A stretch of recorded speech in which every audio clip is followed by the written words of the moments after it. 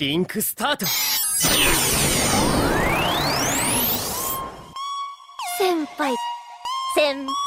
Itchy till I die, all these lollies call me Rubbing on her thighs, she stay wet for her Shawty so kawaii and would die for her Ride and watch hentai all the time with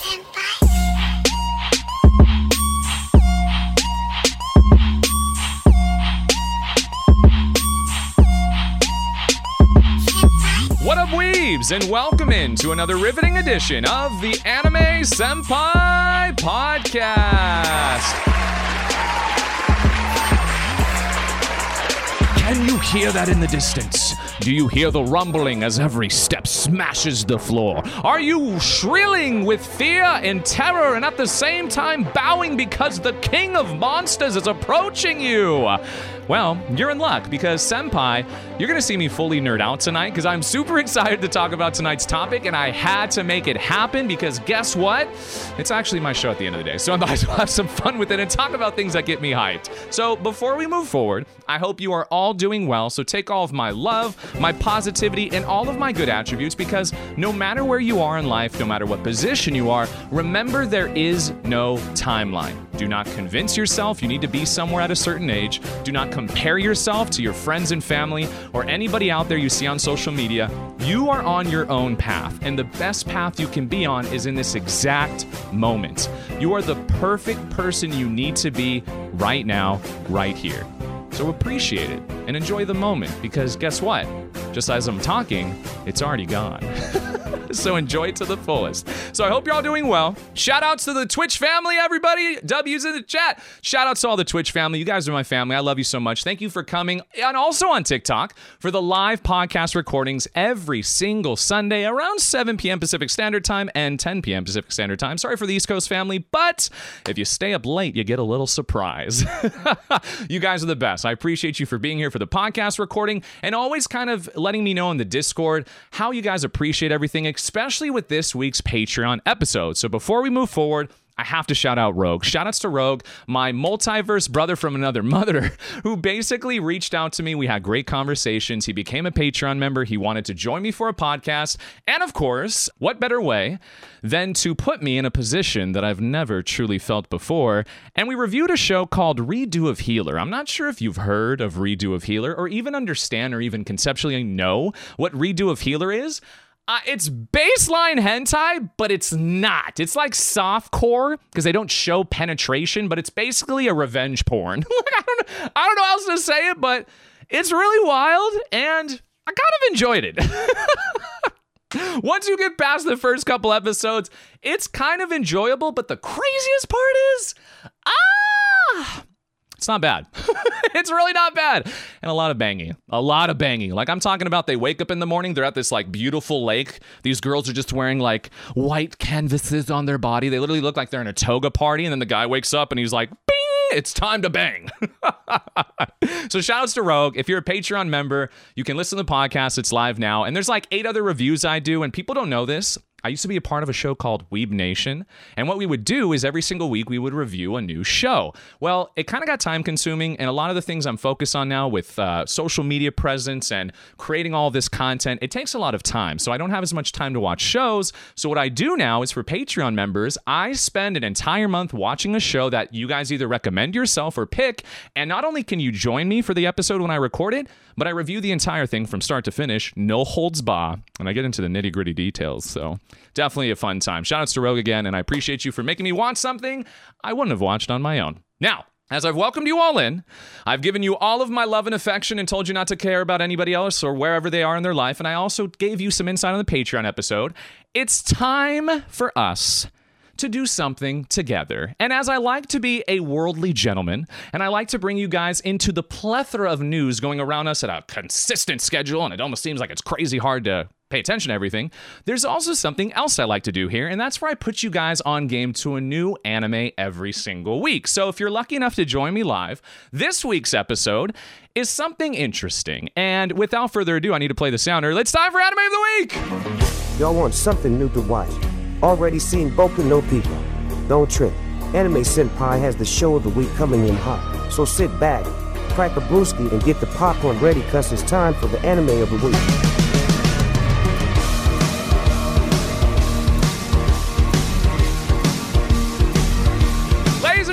everyone! Welcome to the Anime of the Week, where Senpai goes on a grand adventure. I set sail on one of the oldest wreckage boats I could find because it was cheap, and you know it's crazy times, it's also the holiday season. I found myself exploring the vast world of animation, trying to find shows that I believe truly not only deserve to have the highlighted accent of people watching more of it or enjoying it, but I actually like to go out of the comfort zone and grab shows I think that might encompass you into a different type of realm, if not a different type of genre entirely, and sometimes shows that you probably would have never heard of because they don't get enough clout on social media. So this week's show is something I thought about and I really wanted to bring to the forefront, right? If you ask me to describe what this show is and why this show is so pivotal to be watched upon and actually talked about with everybody, it's because this show is actually, in my opinion, the greatest animation form of human emotion. Let that sit in. This show is beautifully animated and it depicts the entirety of shogi?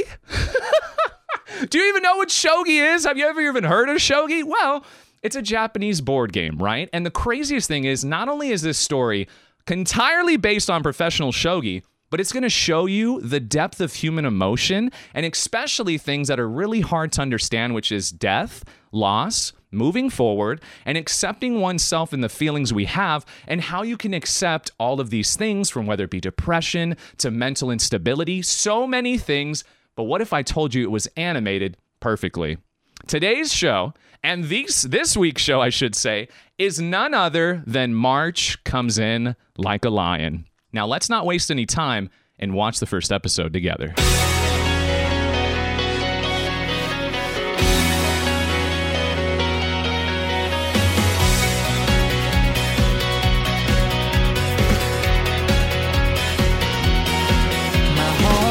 I stumbled across this show from a recommendation of a friend, and he told me, I know you're looking for things that are outside the box. I know you're looking for things that are not down the beaten path, right? And he knew I was trying to find shows that have more depth to it and more of like an emotional tie, right?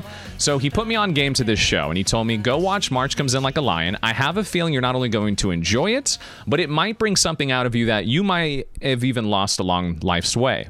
So that main character, his name is Ray. He's a 17-year-old professional shogi player, and he became a professional in junior high. He is a prodigy. They consider him a genius because of how intelligent he is and his intellectual comprehension when it comes to shogi, the sport itself.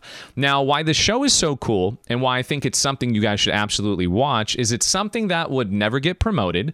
It's a show that will never get limelight, and it's a show that will never take the mass consumption of shonen fans because, number one, it has no fight scenes. Number two, it's all mental internal, and the best part about it is one of the best depictional, I guess you could say, animation style points of going through human emotion and understanding what it means to have mental health, understanding what it means to be mentally cognitive and ability to consume yourself with knowing what's right and wrong. And it shows you that no matter what happens to you in your life, and I don't want to spoil anything too much, but the show does give you, within the first few episodes, something happens to his immediate family.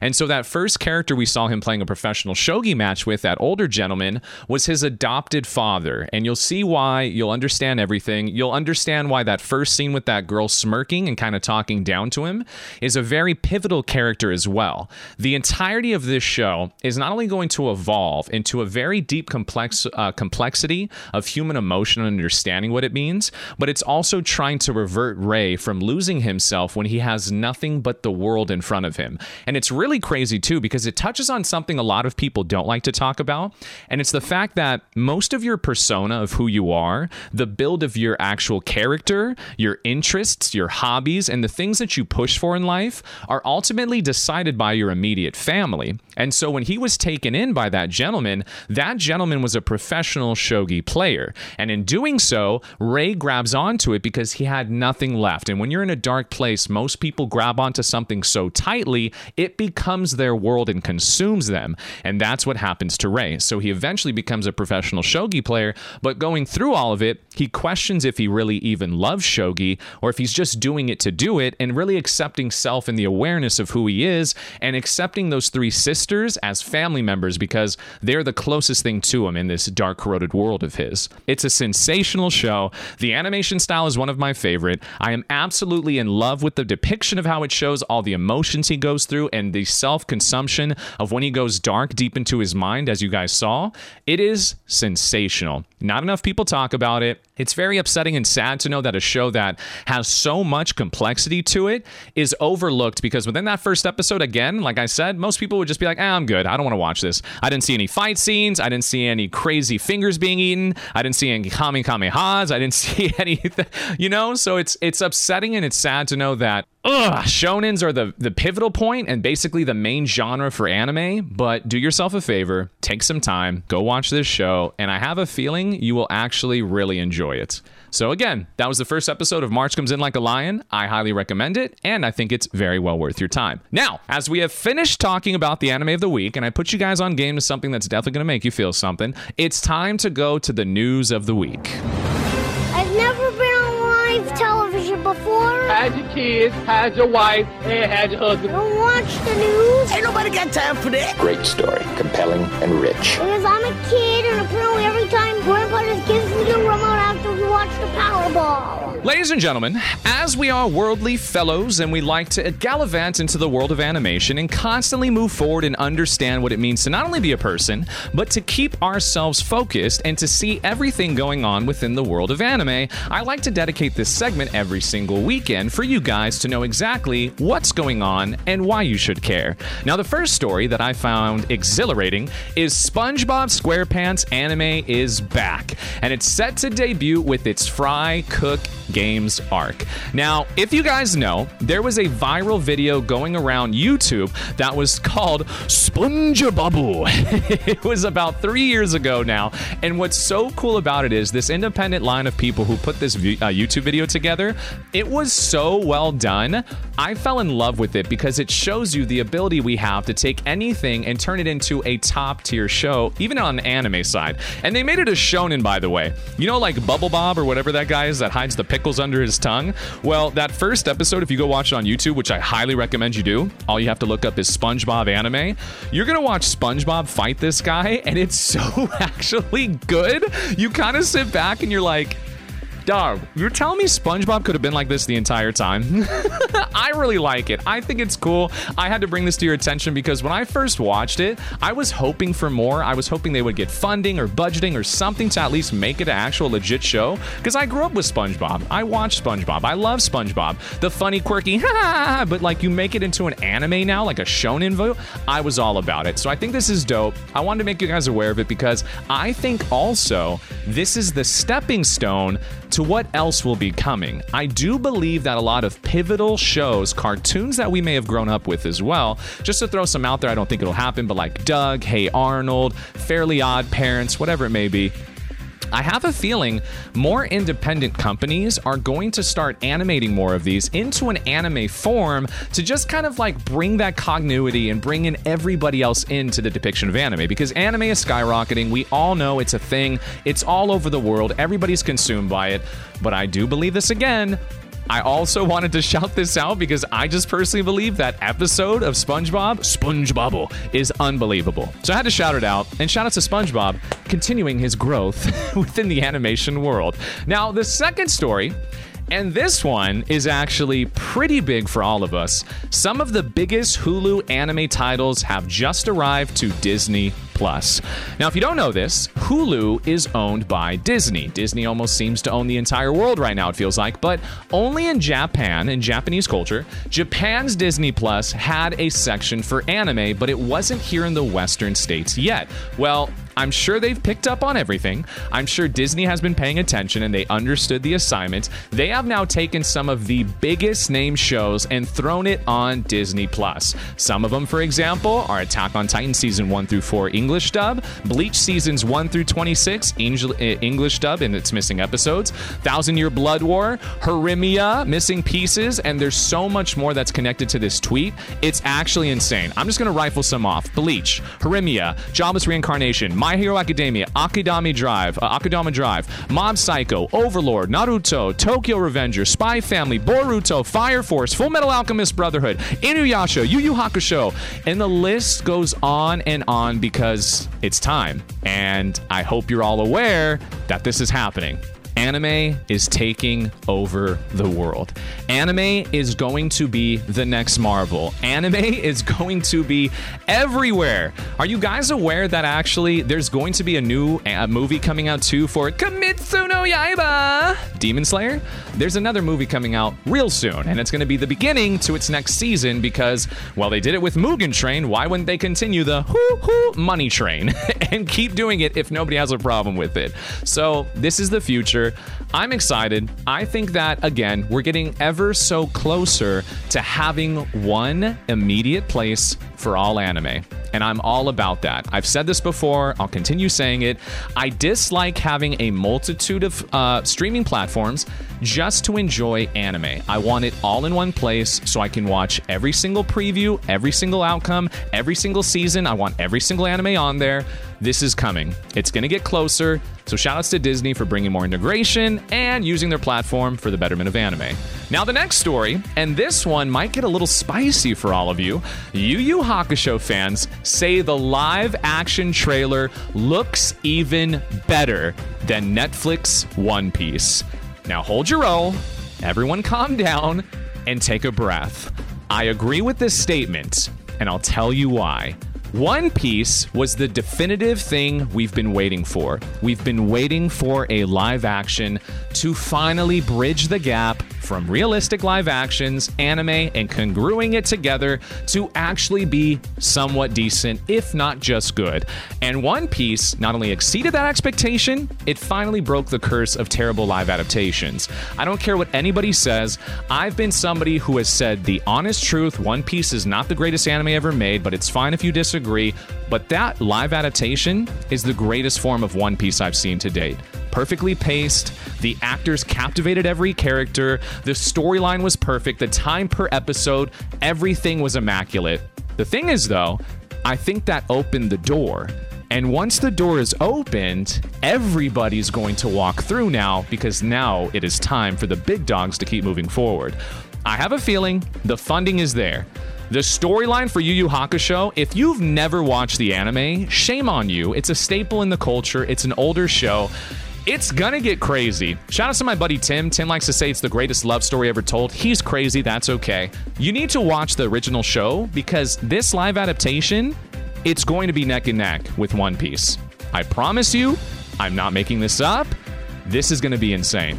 Japan has understood how to make their live adaptations. If you've watched Death Note, if you've even watched their Full Metal Alchemist Brotherhoods, how about the fact of Kakiguri and watching the way that they put together that show for like a live adaptation episodic vibe? Sensational. Mark my words. This is going to be an insanely good live adaptation. I don't know if it's going to be better than One Piece, but from what I've seen so far, whoo, bet your bottom dollar it's going to be amazing. Now, the fourth story, and this one again is a little upsetting. Jujutsu Kaisen fans blown away by Toro's insane battle against Mahito. Now, again, shame on all of you for still watching this show. It's honestly disgusting that I have to keep repeating this. It's sad that people still don't understand the assignment. And again, it just shows how disconnected we are from social environments and also the ability to unite one another to benefit the world of not only animation, but to benefit those who deserve it and give them a better ability of workplace, workspace, work pay, etc. How are you still watching JJK? How do you feel good about knowing what's going on and still watching it because you're making them money? And they're going to keep forcing them to work because guess what? They made them sign NDAs, non-disclosure agreements. And so now not only can they not talk about it, nothing's going to really get changed. They might bump up their pay a little bit, but they don't give two craps.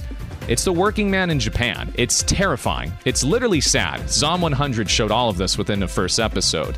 How are we still watching JJK and being comfortable with how MAPPA is treating its employees? Nothing new has come out. No changes have been made. For God's sake, I think their CEO or whoever is on vacation somewhere, just not even giving a shit. How are we still comfortable supporting MAPPA shows? I'm really curious as to your guys' insight on this, but for myself, again, I haven't watched anything of Season 2 in over a month now, and I will still not. I'm waiting till next year. I told myself I'm going to boycott MAPPA just to start making a wave of showing people we can make a change if we truly want to, and I'm cool waiting. I'm literally cool waiting. I don't even care if it's Freerin. I don't care if it's Violet Evergarden getting released, one of my favorite shows, or even Spice and Wolf remake. If the Spice and Wolf remake came out, which by the way is my all-time favorite anime, I would not watch it. Do you know why? Because I'm somebody who has gained a platform creating content, and to support those who give me the content to talk about, I stand in unison with them. So shame on us again. Stop watching JJK. It's not going anywhere. Let them take a break. Give them time off. I would love JJK to take a month vacation to let those freaking animators go home and see their families. The last story on the topic, and this one is my very favorite of all of the stories, Japan's streaming service reveals the top 5 anime rankings for each season in the entirety of 2023. And just like we did last week, where I rated the top 10 shows in all of this year that we're just about to complete, we have now the data, the physical evidence, the rankings of downloads to really see which anime stand out in every single season. And without shock, well, a little bit of shock. In the winter season, number 1 was By the Grace of God Season 2. Really cute, fun anime. I'm just shocked it was number 1. At number 2, The Angel Next Door Spoils Me Rotten. At number 3, The Magical Revolution of the Reincarnated Princess and the Genius Young Lady. I'm tired of long names. At number 4, Is It Wrong to Try to Pick Up Girls in a Dungeon? Number 4, Part 2, and I didn't even see this one. Adventures Who Don't Believe in Humanity Will Save the World. Ningen Fushin. Didn't watch that one. Apparently, that's the best of the winter season, and if I go back to my top 10, I don't think I had any of the shows in winter in my top 10. Now, spring season. And I'll say this, I'm happy it got first place. At number 1 for spring 2023 was Oshinoko, and it should have been because it was the best anime that season. At number 2, Kimetsu no Yaiba, Swordsmith Village Arc. At number 3, my love story with Yamada-kun, level 999. Great actual slice of life. I loved it. The 4th one, I got a cheat skill in another world and became unrivaled in the real world too. Stop with long names. You're pissing me off. And the last one, Magic and Muscles. Very fun one to watch as well. Now, as we go to summer of 2023 and also fall of 2023, no shock at all. Besides the fall one, shame on all you MAPPA JJK fans. Summer 2023, Jujutsu Kaisen Season 2, followed by Jobless Reincarnation, Mashoko Tensei Season 2, The Great Cleric, which was a slept-on one, Harimia the Missing Pieces, and My Happy Marriage. I'm upset. I think My Happy Marriage was the best one of that season, but that's me, and we'll continue. Now for fall, the season that's just about to finish, again, JJK Core 2. Can't believe you guys are still supporting it, but that's neither here nor there. The second one is Frieren, which it should have been first. Frieren was the best one from the season, and I even have Frieren as the best show of the year, but that's okay. I like Peak, other people don't. Followed by number 3, Spy Family Season 2, The Demon Souled Master of Excalibur Academy, and of course, The Eminence in Shadow Season 2. Those are the roundabouts for the 5 most watched stream shows in all of 2023 from the Japanese streaming sites. It shows you, again, popular opinion never discredits. I understand it. Some of these shows, like for example, The Angel Next Door Spoils Me Rotten, is a slept-on show, and it's surprising and really good. So, again, fandom carries itself, but a little upset about Frieren. That should have been number 1 in fall, but that's neither here nor there. And without a doubt, that was my favorite segment of the news of the week. Now, ladies and gentlemen, as I've gotten all your attention, and we're here today, it's time to talk about something very important and something I hold really close to my heart. I recently was brought into the realm of knowing that there was an early screening for a new Godzilla movie. And if you're not privy or understand, what is Godzilla? I don't even know what Godzilla is. How do I even know what the heck it even is? Well, I'll make this statement right now. Godzilla is one of the greatest franchises of all time. And I mean that when I say that. If you're somebody who has never been fortunate enough, I myself, in my 30s now, I was lucky enough to grow up with a dad who was a super nerd, who loved to watch cartoons, anime, and especially his all-time favorite was Godzilla. Going back to, like I said, with March Comes In Like a Lion, for some reason, we pick up a lot of the things from our family. This one I'm not upset about. I was watching 1970s, 1960s, and 1980s VHS tapes of men in grown rubber suits depicting themselves as the king of monster Godzilla and also a plethora of other kaijus that he would have to fight. From Gigan to King Ghidorah to Megalon to Space Godzilla to Mothra, you name it. It's one of the most incredible depictions of a fantasy-based franchise I could have ever imagined incorporating myself with. And I still remember to this day when I watched the one with him versus Mechagodzilla, and they also had King Caesar. The craziest thing about Godzilla is this is back in a time where Godzilla had no CGI. The first ever Godzilla movie was released in 1954, which we're going to watch a clip with tonight about it as well. Sorry for people listening to the podcast. If you don't join the live stream, shame on you. Godzilla is one of the most important things in Japanese history. Do you know why I say that? Because right after World War II, Japan was in shambles. Its economic crises it was in was unfathomable. And they were literally on the brink of a lot of people died because of starvation, all of this stuff that happened. We don't need to go into a history lesson. It was not good times, right?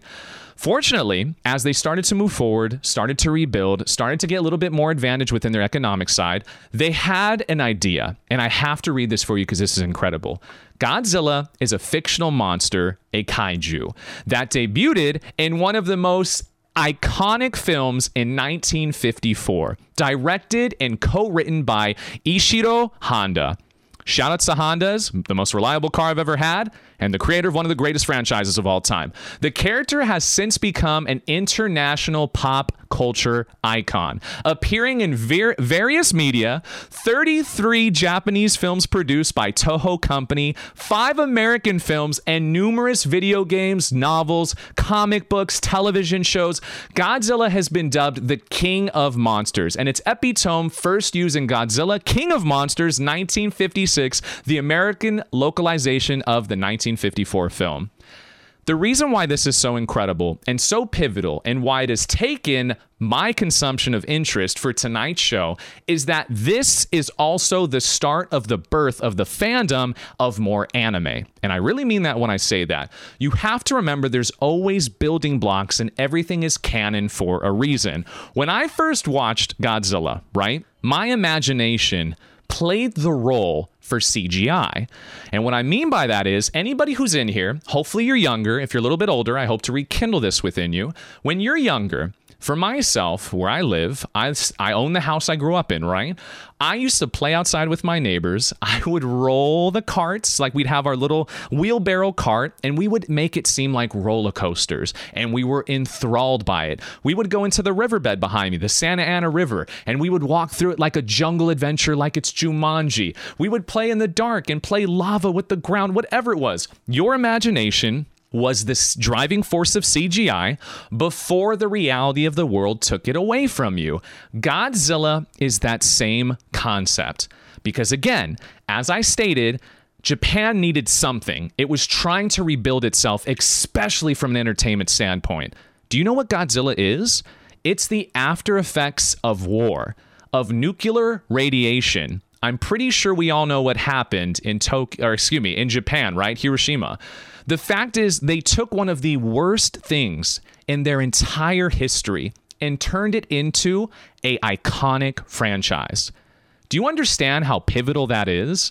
Do you understand how unbelievably genius that is to turn a negative into a positive? Oh, it's almost like perspective can change your reality. Who would have thought? The moment Godzilla was created and people from all of Japan went to the cinematic experience to watch this huge reptile for the first time go through Godzilla and cause mayhem is probably one of the most iconic things in the history of movie and cinematography. We're going to watch it right now because you're going to not only see how crazy and how much forward we've gone with the whole animation of Godzilla and everything too, you really need to understand how incredible this was. And we're going to watch it right now. The reason why I said Godzilla is probably one of the most incredible movies and franchises of all time, especially from the depiction of why it was so important that we watch that scene together, is this was the future for a lot of things within the marketplace. This was the start of what a lot of people like to say as an anti-hero or an antagonist. But I truly believe Godzilla was always created for the focal point of showing the human element and how we destroy the world around us, and how something that is bigger or caused by an effect because of it will ultimately take us out because of the wrongdoings we did, which I think is incredible and can tie into Attack on Titan and how so many people disliked the end of Attack on Titan because of what happened. But in factuality, that's the truth of our reality. The same thing happens here. War, radiation, all of these nuclear wastes created something that now destroys humans because of what we're destroying around us.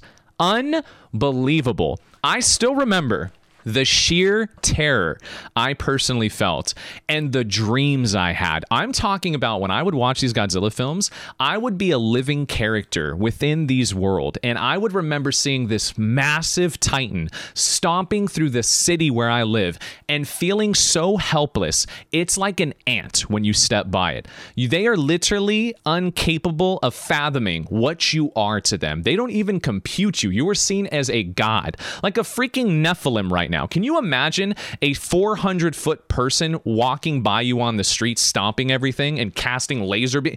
It would be unfathomable for us. It would break societal measures, right?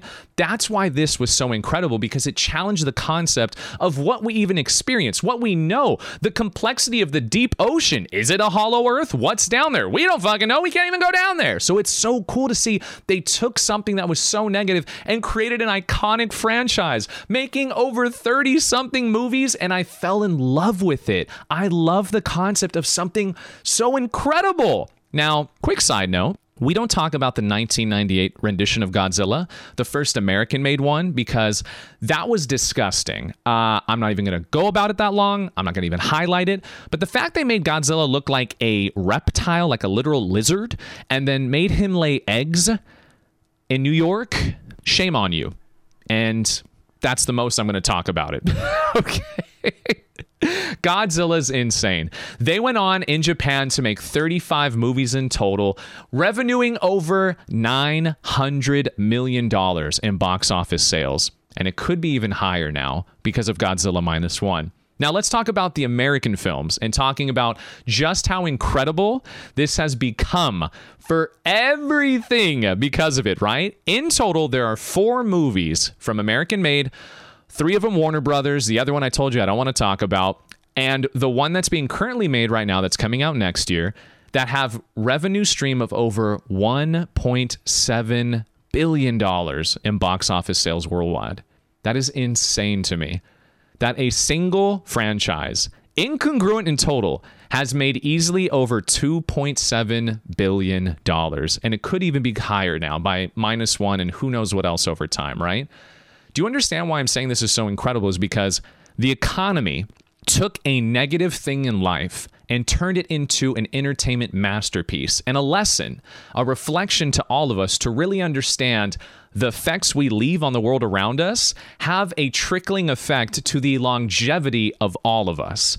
And that's why this is incredible, because human beings by nature, we're wasteful. How many of us throw away a freaking toothpaste thing that has more toothpaste in it? How many of us know we could have thrown away that styrofoam or plastic in the recycle bin, but we said F it and threw it in the trash can? Little things slowly build up to where eventually we're so desensitized, we easily bomb countries. right? Or do some crazy stuff. And guess what happens? We create a giant radioactive God-Zilla who's a freaking god amongst men. And guess what it does? Tramples over all of us for the sins of our past. I love the concept. I loved it. And the best part about it too is that it's the evolution of cinematography. So as we just watched, and again, sorry to the podcast listeners, but if you're not on the live stream, sucks for you. We saw the first time God-Zilla beached and ran through, I think this was Ginzo or I'm not sure, Tokyo, but we saw from the 1954, over 80 years ago, right? Now, I want to show you a few more things of recent cinematography that I truly believe have set a new standard for like the God-Zilla franchise, right? The first one I want to show you is arguably top 3 God-Zilla movies ever made. And this one is called Shin Godzilla. And within Shin Godzilla, it takes a different perspective from the Godzilla concept, right? Where it's literally evolving during the movie. And the craziest thing is, as you guys saw within that first clip I played from 1954, Godzilla has basically smoke breath. Like it's just such hot breathing smoke, it just melts stuff, right? Now did it turn into an atomic breath, which is that blue laser beam we've all seen, that blue fire that kind of, radiates radiation, right? This Shin Godzilla not only terrified me when you see its face, and it has no sense of consciousness. The older Godzillas from the 60s, 70s, and 80s, where he's fighting and they just turn into like, kind of like a monster mesh mayhem. Godzilla has personality. He's dancing, he's cognitive, and he becomes the protector of the world, right? This shows you the true evil nature of Godzilla. And this scene, let me just tell you, shook me. It's honestly, it's crazy to think that when I first watched this, I was shook, right? I was shook. Now enjoy this. The sheer magnitude of destruction caused by this thing. It's unbelievable to me to see that how from the whole 80-year span, right? And the growth of cinematography, the whole aspect of the score, and the capability we are able to do with this giant kaiju Godzilla, they turned his hot, steamy breath into a death beam that literal Frieza shoots from his finger. That was insane. And the concept is supposed to be terrifying. I promise you, I technically classify Godzilla as a tier of horror. Like, it's actually unbelievable to see the sheer mayhem and terror that this thing causes. People are afraid of getting haunted and shelves getting shaked. I'm petrified of a giant thing birthing on our land and just utterly melting away everything. That is unbelievable to me. Now, before we get into the top 10 list and I tell you guys the best Godzilla movies to watch if you've never been a Godzilla movie fan, there's 2 more things we have to watch real quick. This one right here is from the 2014, the start of the Godzilla franchise right now with Warner Brothers. This is the first of the 3 that's out. This jump scene out of the halo is cinematic gold. I don't even think this is close to one of the top 10 Godzilla movies ever made, but this scene right here, you're all in for a treat. Really take in every moment of this, because I promise you, whoever decided to add this into the movie deserves to have their own freaking shows made. This is unbelievable cinematography.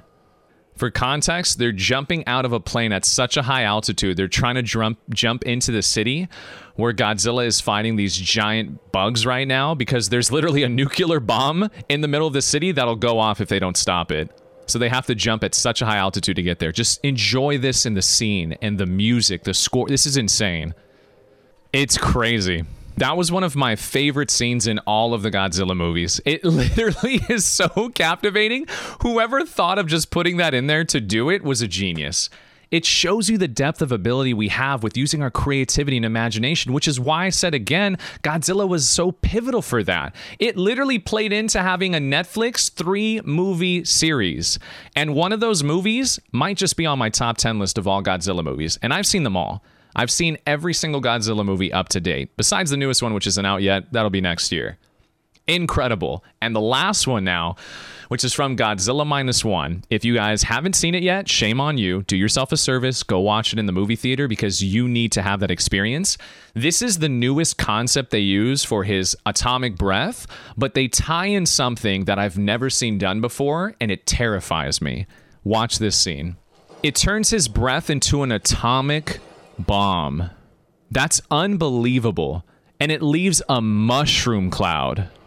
All I'm going to say is everything that I've seen and everything that's evolved from the actual show itself is unbelievable to me. It's crazy to see how far advanced this entire franchise has gone and how so many people wash over it, how so many people don't even give it a chance. And if they have now, because the American one from Warner Brothers has done so well, they now just see it as like a Pacific Rim. They see these Godzilla movies as just this battle royale where Godzilla's fighting King Kong. Then Godzilla and King Kong team up, and then they fight Mechagodzilla, and they fight King Ghidorah. He's the king of monsters. Now in this newest one, well, now there's a primate that's even worse than King Kong, and there's this whole civilization in Hollow Earth that's trying to take over. So now they have to team up as like a buddy cop and fight this new thing. To me, it's unfortunate. Like, I think they're using a different concept of what Godzilla is, and they're making like a battle royale rumble just to see these titans fight. And I get it. I mean, there's a reason why UFC is so big here in the US, why football and sports, they're playing into that marketplace with a little bit of creativity, right? Godzilla -1, and the reason why I was so inspired to talk about it on tonight's show, is the greatest Godzilla movie ever made to date. It's insane. Like, if you don't believe me on this, let me give you a little bit of insight as to why, right? The director, the writer, and the visual effects creator and manager is all the same person in Godzilla -1. Takashi Yamazaki. Takashi Yamazaki. This guy hit it out of the effing park. And you want to know why it's so cool that I said it's integrated with anime, and that anime is such a pivotal role within all of Godzilla, and the fact that they both conjoined for Godzilla -1, creating the greatest Godzilla ever made? This man was nominated for 6 Japanese Academy Awards. And you want to know what they were all for?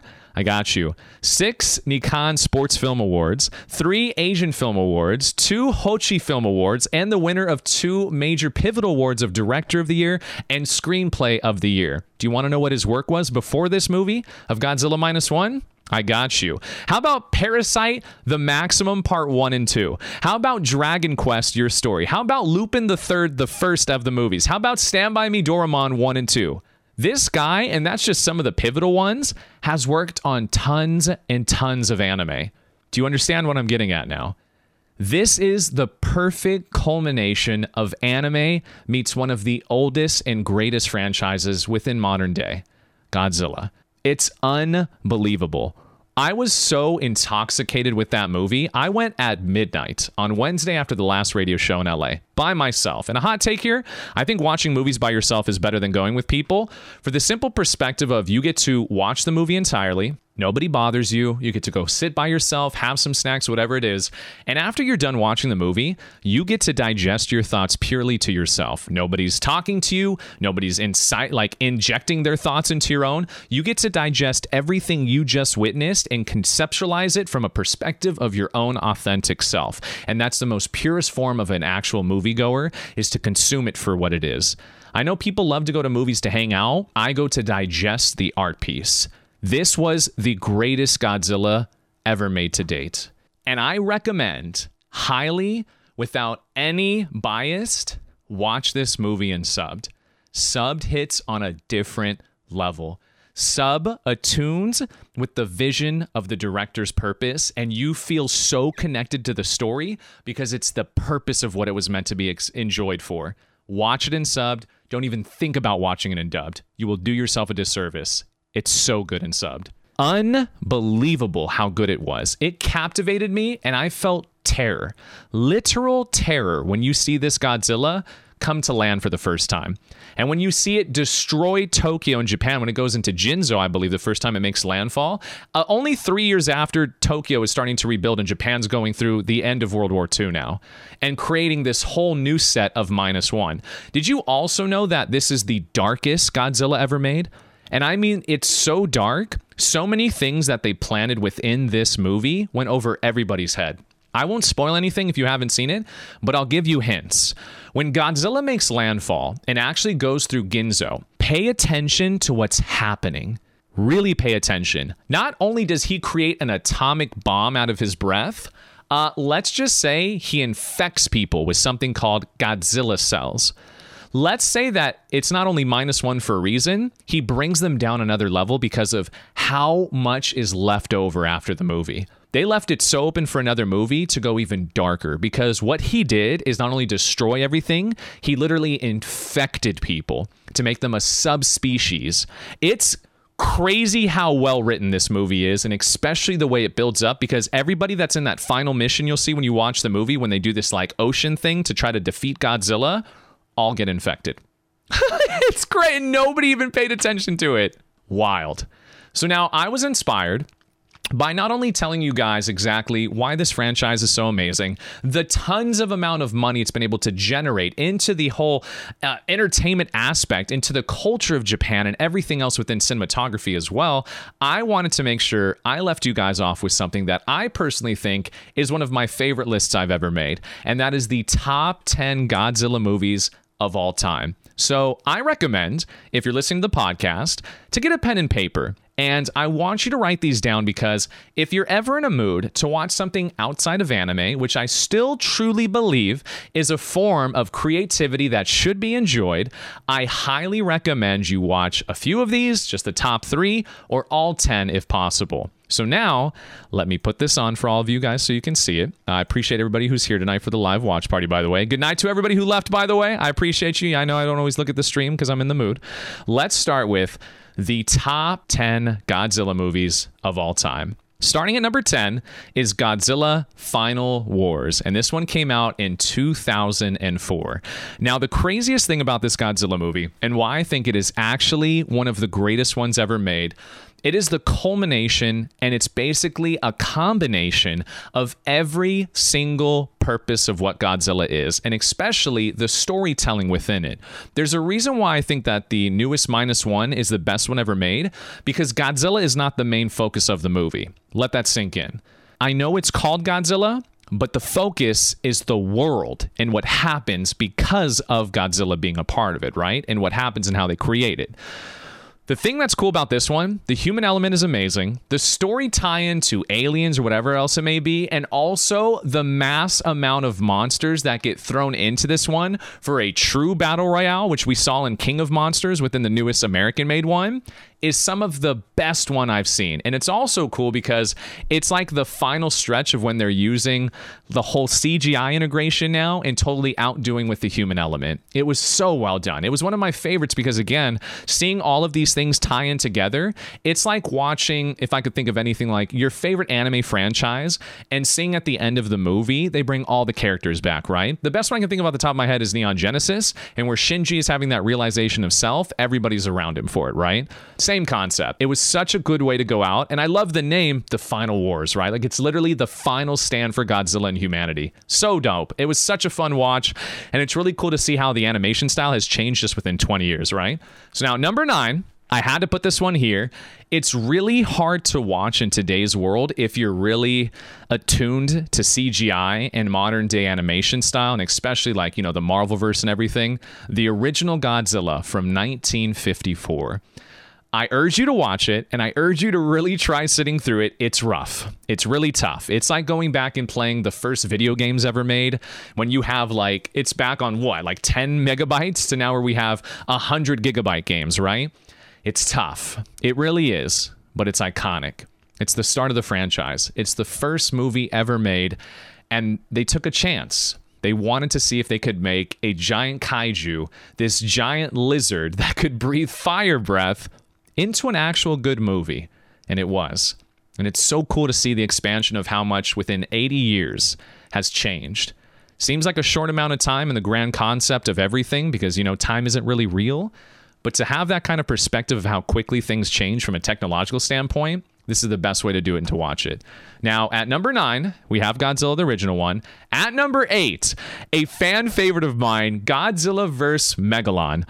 Now, this one's really cool because they take you through the concept of Atlantis and the Atlanteans wanting to take back the Earth. So they release this giant bug-like creature, right? Well, in doing so, There's also this thing called Gigan, a space monster, which kind of comes involved because they summon it, right? Well, what's really cool is this was like kind of a futuristic and almost, because remember, this was made back in 1973. This was like a little bit of a inkling at the future to come. This flying robot behind him is called Jet Jaguar, and this is basically an android, a robotic self-driving thing that has its own integrated mindset, but is controlled by humans as well, which is a crazy concept because you look at cars now and the androids coming out. This was 50-something years ago, right? Kind of crazy how on point they were with everything. Really fun watch. It's cool to see people wearing these giant rubber suits and having like these battle royales, and at the same time trying to make you believe that they're actually fighting one another and they're giants with these little like created villages and worlds. It's such a fun time because to me it's your imagination, right? You have to really put yourself in there to believe it. Such a fun watch. And again, that whole Jet Jaguar tie-in is absolutely beautiful. That's at number 8. So now number 7, one of the most iconic characters they added to the Godzilla franchise, which is also one of the main antagonists in one of the newest American-made ones, right? Mechagodzilla.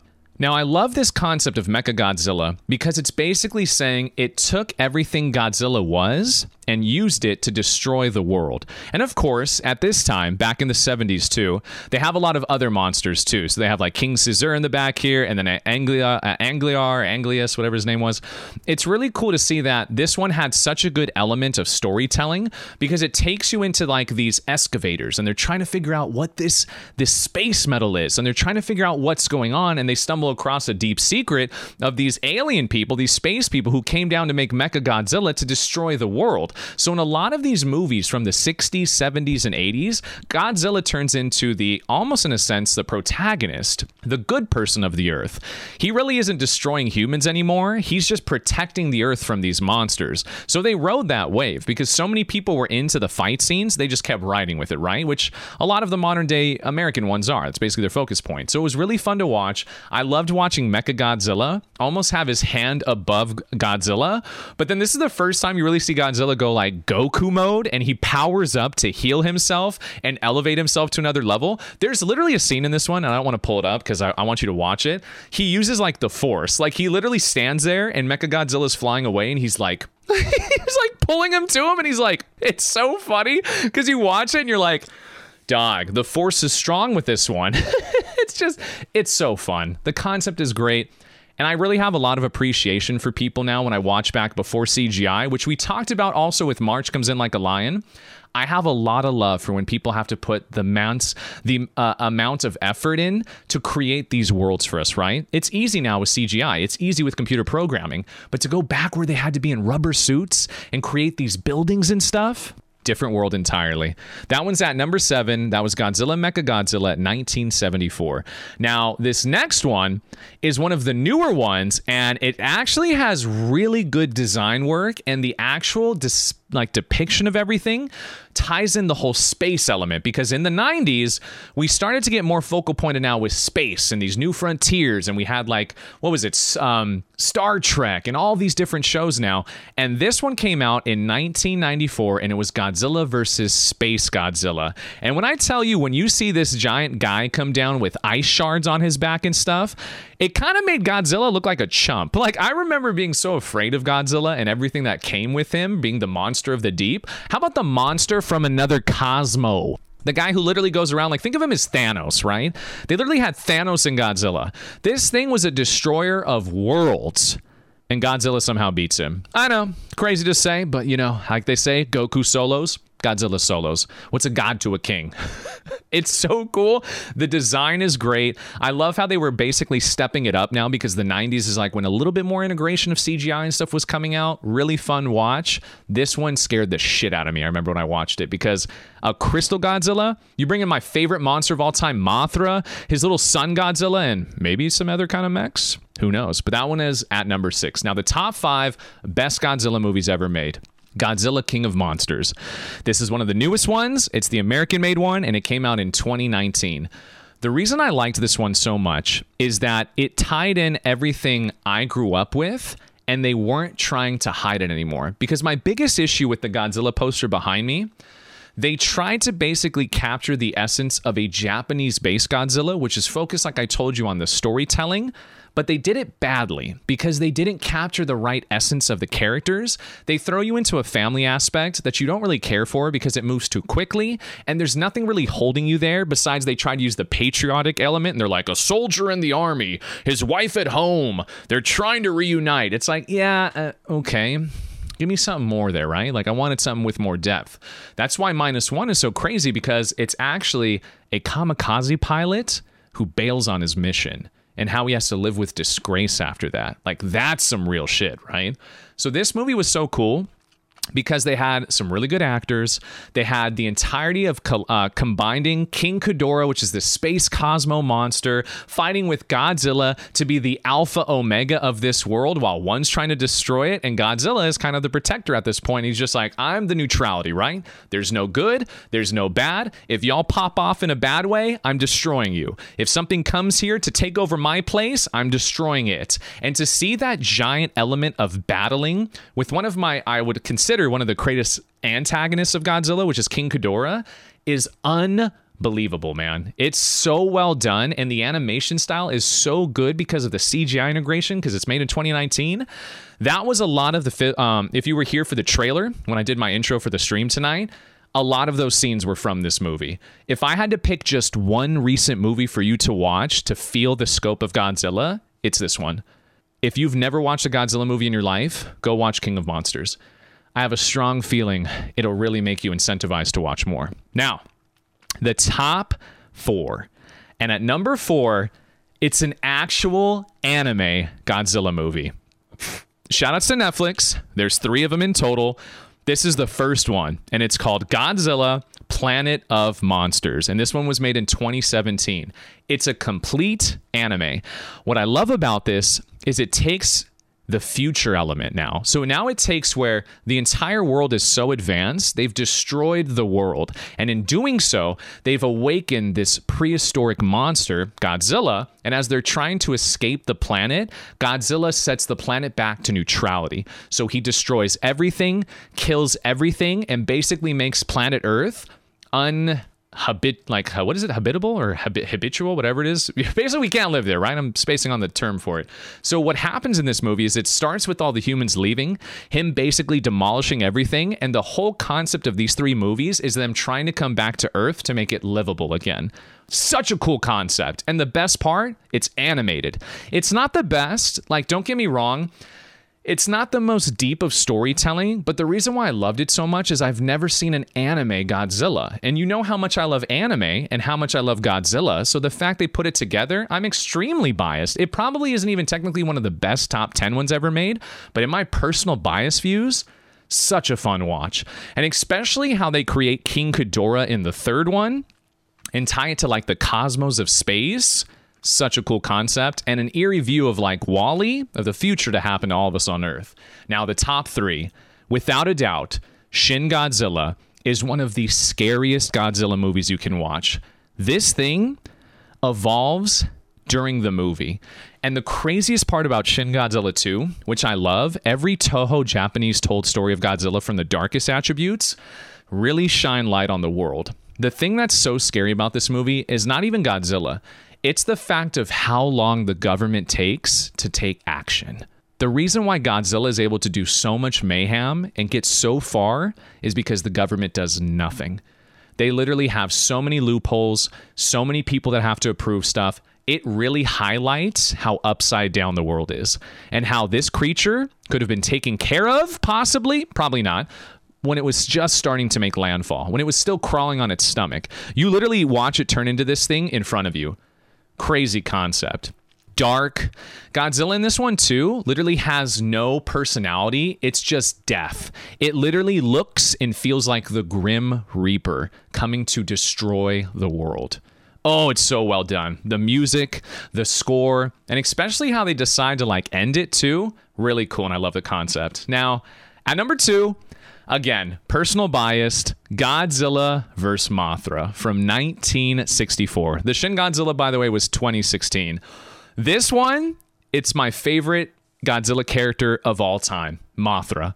Mothra is captivating because think of Godzilla as the destroyer of the world, right? So Godzilla was created because of the bad effects of humankind and the negating of the world and us doing some crazy stuff. Think of Mothra as Mother Nature. That's why I love Mothra so much. Mothra is just there to protect the world and the people around it. And it comes from the Dwarf Island, where these like little two girls, these little twin girls, they have this like chant and their like culture, and like their whole tribe worships Mothra because Mothra is technically Mother Nature. And also, like the movie I recommended you guys go watch, Mothra is actually connected into King of Monsters. And the coolest part is Mothra sacrifices itself to buff up Godzilla to beat King Ghidorah. A little bit of a spoiler, but that's how much I love Mothra. Mothra is just unbiasedly there for the world. Again, neutrality. No good, no bad. It's just Mother Nature. I'm here to protect. Loved it. And the first time you get introduced to it, especially the old school concept, the two sisters are right here, the old school concept of the world and design. Oh, I love old school stuff. So cool. And without a doubt, the best Godzilla movie ever made. And this has nothing to do with recency bias. You can fact check me right now. Do it. I challenge you. Go to IMDb, go to Rotten Tomato, go look up every Godzilla movie ever made. This is the highest rated one. It's the highest rated. There's a reason why. The storytelling is unbelievable. It goes back to its roots and really captures what Godzilla was made for. Ending of World War II. And the devastation it causes just as soon as they're starting to get back on their feet. And the craziest thing, they make Godzilla so evil, and they take the concept of one of the most like best visual effects designers in anime and make him the director and writer. He creates the perfect anime real life adaptation of Godzilla. I promise you, if you've never watched Godzilla, if you want one of the two to watch and you don't decide to go to the American one, which is Godzilla King of Monsters, you decide to go to Toho and watch this masterpiece, Godzilla -1 is the movie I've been waiting for. The child in me, when I sat there and watched this movie, was terrified, petrified, glorifyingly excited, and also it was like the thing I was waiting for. As like a Godzilla fan, I can die happy now. And I really mean that when I say that. That was the greatest piece of art I've seen. And I'm so glad I was alive to witness it. Just like anime. Do you know how blessed we are to see like anime grow into what it is now? I grew up in the 90s. I was a kid. I was growing up in 2000s. In 90s and 2000s, you couldn't tell people you liked anime. Couldn't even dare tell people you liked fucking Godzilla. I mean, you couldn't even talk about superheroes, Marvel. They thought you were a nerd if you liked Tobey Maguire and Spider-Man. But look at the world now. Everybody loves Marvel because it reconnects with the kid in you, imagination. We all have superpowers. We just have to remember. Godzilla is Himothy. This, again, is the greatest franchise of all time. And the fact that I could sit down with you guys and like just give you an inkling, like a little bit of an inkling into my life and the unbelievable connection I've built with this franchise should say it all for you. And I hope within this whole podcast tonight, regardless of the anime of the week, the news we discussed about, and just me excited to talk to you guys and have this entertainment platform, I am unbelievably thankful to know that this is what created me who I am today. If it wasn't for Godzilla and the love I had for it, I wouldn't be as innovative. I wouldn't be as creative, and I wouldn't have learned to respect the natural order of the world, because if you bite the hand that feeds, you're going to get bit back. And unfortunately, it's in the size of a freaking skyscraper, freaking indestructible god, Godzilla. So, as I like to start with this question, what's a king to a god? Godzilla. I love it, man. I'm telling you, when I went and I sat there and I just got consumed by Godzilla and watched the entirety of that movie, it's going to make you feel some type of way. It's crazy. It's so incredible to see that from 1954 and the start of them just trying to make a better world and to use something negative as a positive, and them creating this beautiful creation and a franchise that has now almost 40 movies in total. Kick rocks Fast and Furious. Godzilla's here, and it ain't going nowhere. Godzilla is literally the One Piece of anime. Do you guys understand that? That's why I think it's sad that so many people watch it and they've watched, and like I told you, Godzilla's been around since 1954, but the American-made ones have only been here since like 2016, right? And the American ones have made way more money. It's sad. It shows you, like, as a culture of people, we really don't know what's peak until it's put right in front of our face.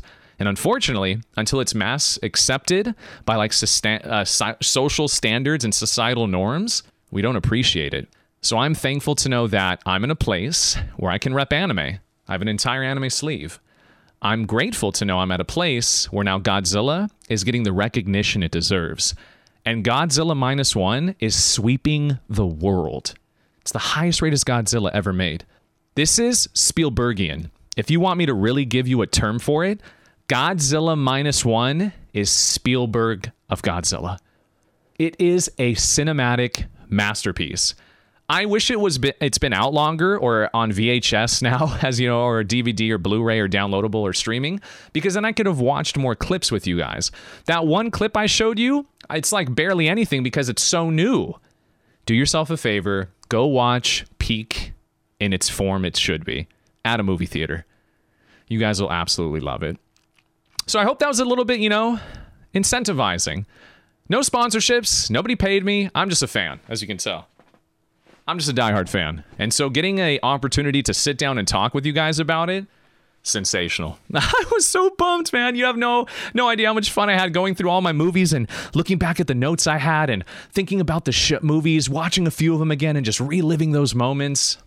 Nostalgia is a hell of a drug, but it can be used to fuel your passion if tuned properly. So props to all of you for taking a moment to listen to this podcast, stumbling across it on TikTok or Twitch. Shout outs to the Twitch family for always being here and supporting, whether you come or go, whatever it is. I know it's a long show, but the best part is you just stopping in to say hi means the world to me. Shout outs to Rogue again for the Patreon episode this week. You can listen to this podcast live on every streaming platform. Apple Podcasts, Spotify, Pandora, you name it. I'm literally everywhere. The best part is, too, I just get to do what I love and entertain like my natural instinct always was. Whether we get super big, we become the biggest platform in the world, or I just get to sit down with a few of you, I did my purpose. And that makes me even happier. So do me a favor, go watch Godzilla -1. Or any of those top 10s. I bet you'll love them. We're back on the train next week with continuing the closure of all of 2023. We're talking about some of the greatest characters, storylines, news articles. It just took me a little longer than I thought it would, so had to find a little bit in between the gap moment, and I found a perfect sliding in there of Godzilla. Love you guys so much. Thank you as always. Go watch some March Comes In Like a Lion. Get away from the shonen for a little bit. And also, come back next week, because I'll be here ready to talk. Love you guys. Anime Senpai, out.